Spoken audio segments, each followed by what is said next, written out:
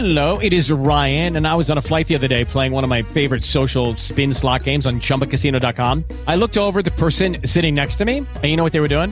They were also playing Chumba Casino. Coincidence? I think not. Everybody's loving having fun with it. Chumba Casino is home to hundreds of casino-style games that you can play for free anytime, anywhere, even at 30,000 feet. So sign up now at ChumbaCasino.com to claim your free welcome bonus. That's ChumbaCasino.com and live the Chumba life. No purchase necessary. VGW. Void where prohibited by law. See terms and conditions. 18+.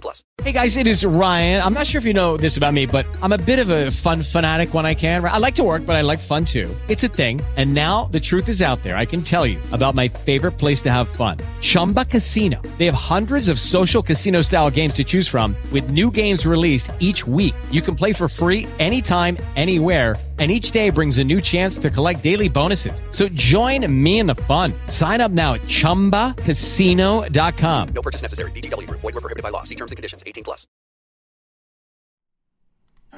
Every day, the future's getting closer. Welcome to Master the NEC, where we talk about the National Electrical Code and all things electrically related. My name is Paul Abernathy, your host, and welcome to today's podcast.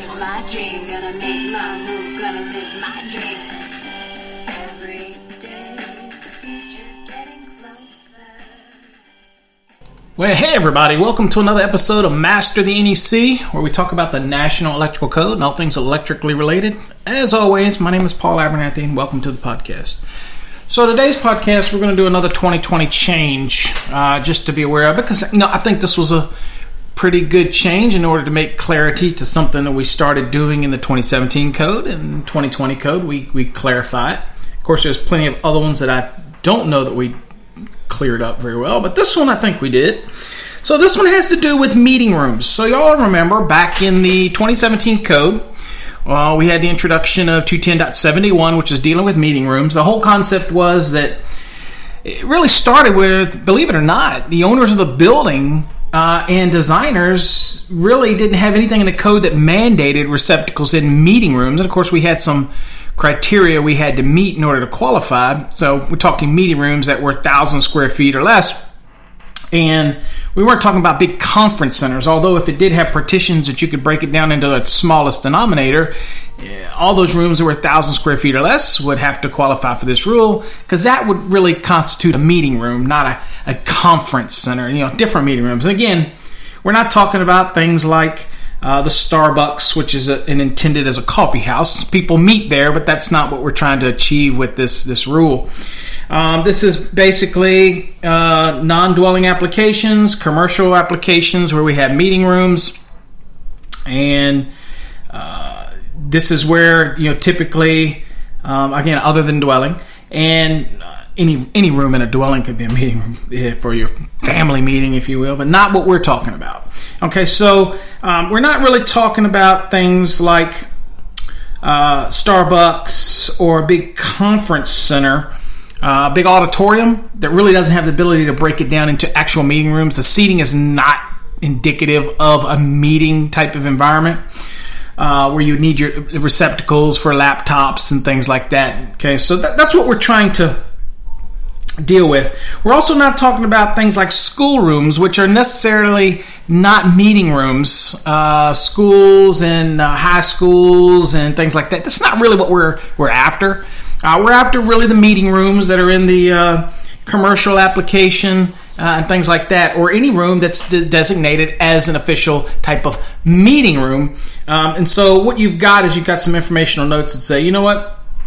There's some examples of rooms that are not meeting rooms, and it says auditoriums, schoolrooms, and coffee houses. It wasn't really designed to apply this into schools, if you will. Okay, so rather than saying what they really mean, is that they're really talking about office buildings and other things that are related to that are non-dwelling related. But we're going to leave out things like auditorium. It's really not designed for that. There's no way that you could do that. Now, that's not to say that in hotel motels that you have this big conference area, but then it has rooms that are off to the side that are breakout rooms, and we have that all the time. I got back from Vegas, and you've got your big conference centers, but then you've got your breakout rooms where you would have meetings. And if those rooms apply to this, rule, and they're 1,000 square feet or less, that application, then I would, we can kick this bad boy into play. But other than that, that's what this rule is all about. Now, the change, in 2017, it was 210.71, and that's where it made its entry. But it kind of was after the application of, lighting and additional locations for lighting. And this rule is about receptacles, so it's kind of misplaced. So in the 2020 code, it got bumped backwards or forward into 210.65 rather than 210.71. And so with that said, 210.71 disappears. If anything comes up later, it can go there. But now it's moved it over where it needs to be in 210.65. The good thing is, if we have any other needs for receptacle items, there's a 210.68 still available. 66 is still available. 67 is still available. 69 is still. We got room, okay? So don't worry about that. All right, now, so let's talk a little bit about what kind of changed in this application. Now, the original part didn't change when it comes to setting up the prerequisite for it. It still says each meeting room of not more than 1,000 square feet in other than dwelling units, so it makes that clear, shall have outlets for non-locking type, that's just standard 125 volt, 15 or 20 amp receptacles. It says the outlets shall be installed in accordance with 210.65B, and of course we'll look at B in a second. It's just giving us the lay of the land here in the charging statement. It says, where a room or space is provided with movable partitions, each room shall be determined with the partitions in the position that results in the smallest size meeting room. So, again, if the room is 2,000 square feet open, but it has partitions and it breaks it down into 1,000 square feet each side, then each side have to meet this provision. Okay? So that's one of the things. Now, if it's 3,000 square feet and one side breaks down to 1,000, but the other side's into 2,000, then it doesn't apply to the 2,000, but it would apply to the 1,000 square foot or less part of the building or the room. Okay, so that's kind of giving you an idea how that goes. Now, that is no change from 2017. That's the way it was in 2017. In a nutshell, what's really changed is there was a little bit of some wording problems in the 210.71 when it was in the 2017 code, most notably when it came to how do you determine how many receptacles you need. The problem was that in the previous one, it says that you would install these receptacles in accordance with 210.52A1 through A4, which gave the notion that you're going to have to meet some kind of 6-foot, 12-foot rule and space them on this fixed wall, just like you would in a dwelling. And really, what they were trying to do is to give you a way to come up with a number of receptacles you need, and based on the fixed wall. And of course, then the second part was based on the floor space that you have. So they were trying to come up with an overall number, but the way it implied it was that, you know what, you're going to have to space it around these fixed walls, very similar to what you would do in 210.52A1 through A4 for like a dwelling. And that wasn't the intent. And we know this because if you go back and look at public inputs, public comments, it wasn't geared towards using the actual spacing rule, okay? But in the 2020 code, they made it clear, so they added a very important word. And I want to read this to you. It says, and I'm in 210.65B, and I'll read you B, that way you have the context of what we're talking about. It's receptacle outlets that are required, okay? It says the total number of receptacle outlets, including floor outlets and receptacle outlets in fixed furniture, shall not be less than determined in 1 and 2. Okay, so you have to add 1 and 2. So prior to this, it was slightly confusing in the application and how you do it, but it's still required, determined in 1 and 2. It come up with an overall number. But how they clarified it, let's talk about the fixed wall. So we're going to calculate the room, and we're going to assume now it's 1,000 square feet or less meeting room. It says the required number of receptacles. So that is new for the 2020, making it clear that we're trying to achieve a number here. It says the required number of receptacle outlets shall be determined. So the word determined was placed in there because it's important, because in the 2017 code it didn't say that. In the 2017 code it says the receptacle outlets shall be installed in accordance with. That was not the intent. Now, the followers of the code that want to do it black and white, and sometimes I am in that category because I hold people accountable for what they actually put on paper. Then I'm saying, well, we know the intent, but if I'm following the letter of the code, then I want you to install them in accordance with 210.52A1 through A4, and that really wasn't the intent. The intent was to come up with an actual number. Okay, so determined in accordance with 210.52A1 through A4. Now that is the measurements and coming up with the determination of, okay, I have a break in the wall, I have a fixed cabinet, or I might have something that's going to break up the space, but I need to come up with a number. So I'm counting around the fixed walls, and I'm going from the end, I'm going 6 feet, there's a receptacle. Then I go 12 feet, that's another receptacle. Then I can go another 12 feet, that's another receptacle. It depends on how your wall lays out around the room, whether how many breaks you have in it or whatnot. But we're only talking about the fixed walls, not the partition wall. Okay, so you come up with a number, and you write that number down, and that's your first number.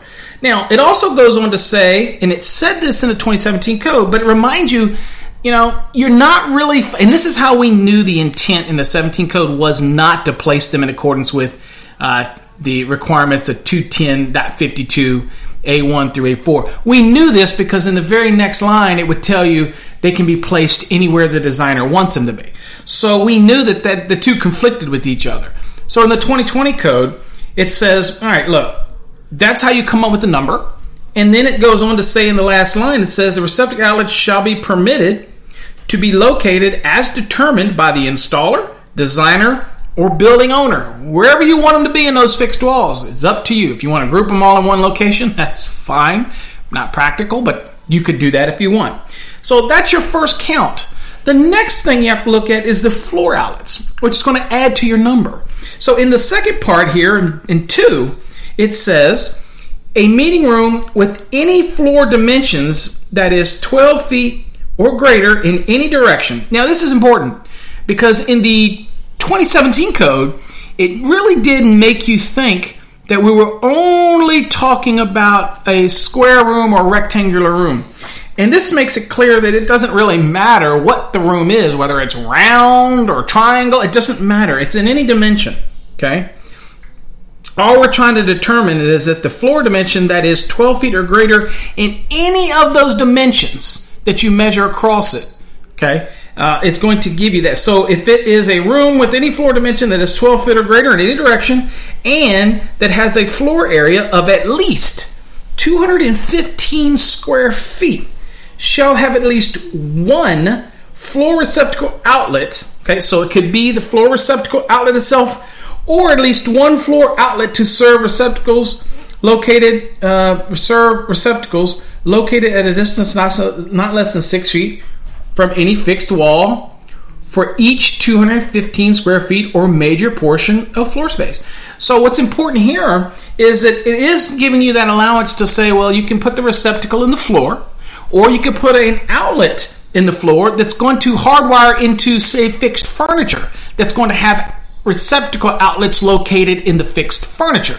So it's giving you two reasons here. It says you can put that floor receptacle in there, or you can have it designed so that you have a floor outlet, okay, which doesn't necessarily say receptacle outlet, just says floor outlet. And we know that there's a bunch of different types of outlets. In this case, we're looking for a place to pull power from for this fixed furniture. So this is what gives you this ability to have you the more options here to do this. And so it kind of clarified it because it did talk about fixed furniture in the previous, but it added confusion to people in the 2017. That's pretty clear. You put the receptacle in the floor, or you put an outlet in the floor that allows you to connect to the fixed furniture that might have integrated receptacles in it and meet this rule. Because again, the total count is the culmination of B1 and B2. Okay? So if my floor area is 215 square feet, and I've already done my count for my fixed wall, then I need one for the floor area, and it's 215 square feet, then I need another one. Now, the interesting thing about it is, it's got to be 6 feet from the wall. Can't be closer because it needs to be out. So, because again, egress and tripping over it. And again, to be honest with you, for me who spend a lot of time in these meeting rooms, it's always an issue with the projector and getting that out there in the floor. So most of the people that are going to design this are going to know where they want to put that floor one. But what's interesting about this is if you have more than 215 square foot or a major portion of floor space, and what is a major portion? It's 215 square feet. In a major portion, that would be any amount over 50% of that. So in this case, 107.5, for example, would be considered a major portion. Okay, but for each 215 square feet. So if I had two 215 square foot portions, then I would need 2 floor receptacles, and I'd add those to my count. Now we know where to put the floor ones in. They can be anywhere as long as they're at least 6 feet from the fixed wall. And the other ones in my count, which was in accordance with 21065B1, can be anywhere on that fixed wall I want it to be. Anywhere I want it to be. Okay. So, and the other thing to remember here is, say I've got 215 plus 107.5, then I'm still going to need 2 because that's a major portion. Okay. So I'm going to have 2, and I've still got to put it in the floor. So if I had 260, for example, square feet of floor area, then I'm only going to need 1 because the additional amount that's over 215 is not a major portion of any floor space. Okay, it'd have to go over an additional 107.5 in order to be what I'd consider a major portion, okay, of floor space.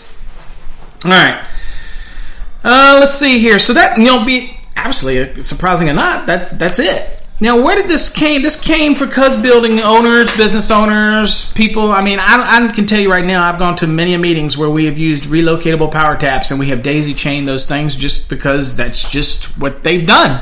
And we don't set up the rooms, and I'm not the one that's going to go in there waving my hand saying, that's not what a relocatable power tap is all about. You know what? We just get done, and you all do it. So, but that's not what they're rated for. So, but anyway. This is going to give us potentially at least more receptacles. Be honest with you, the rules should probably change a little bit, because even if you have the walls, because in most of the rooms the walls are a little further away from the table, you still have extension cords, you still have things that are running across the floor that could be a trip hazard in the path around it. I think that more should be in the fixed furniture. I'm just throwing it out there. I think that more effort should be on the floor receptacles, to getting them out there where the tables might be.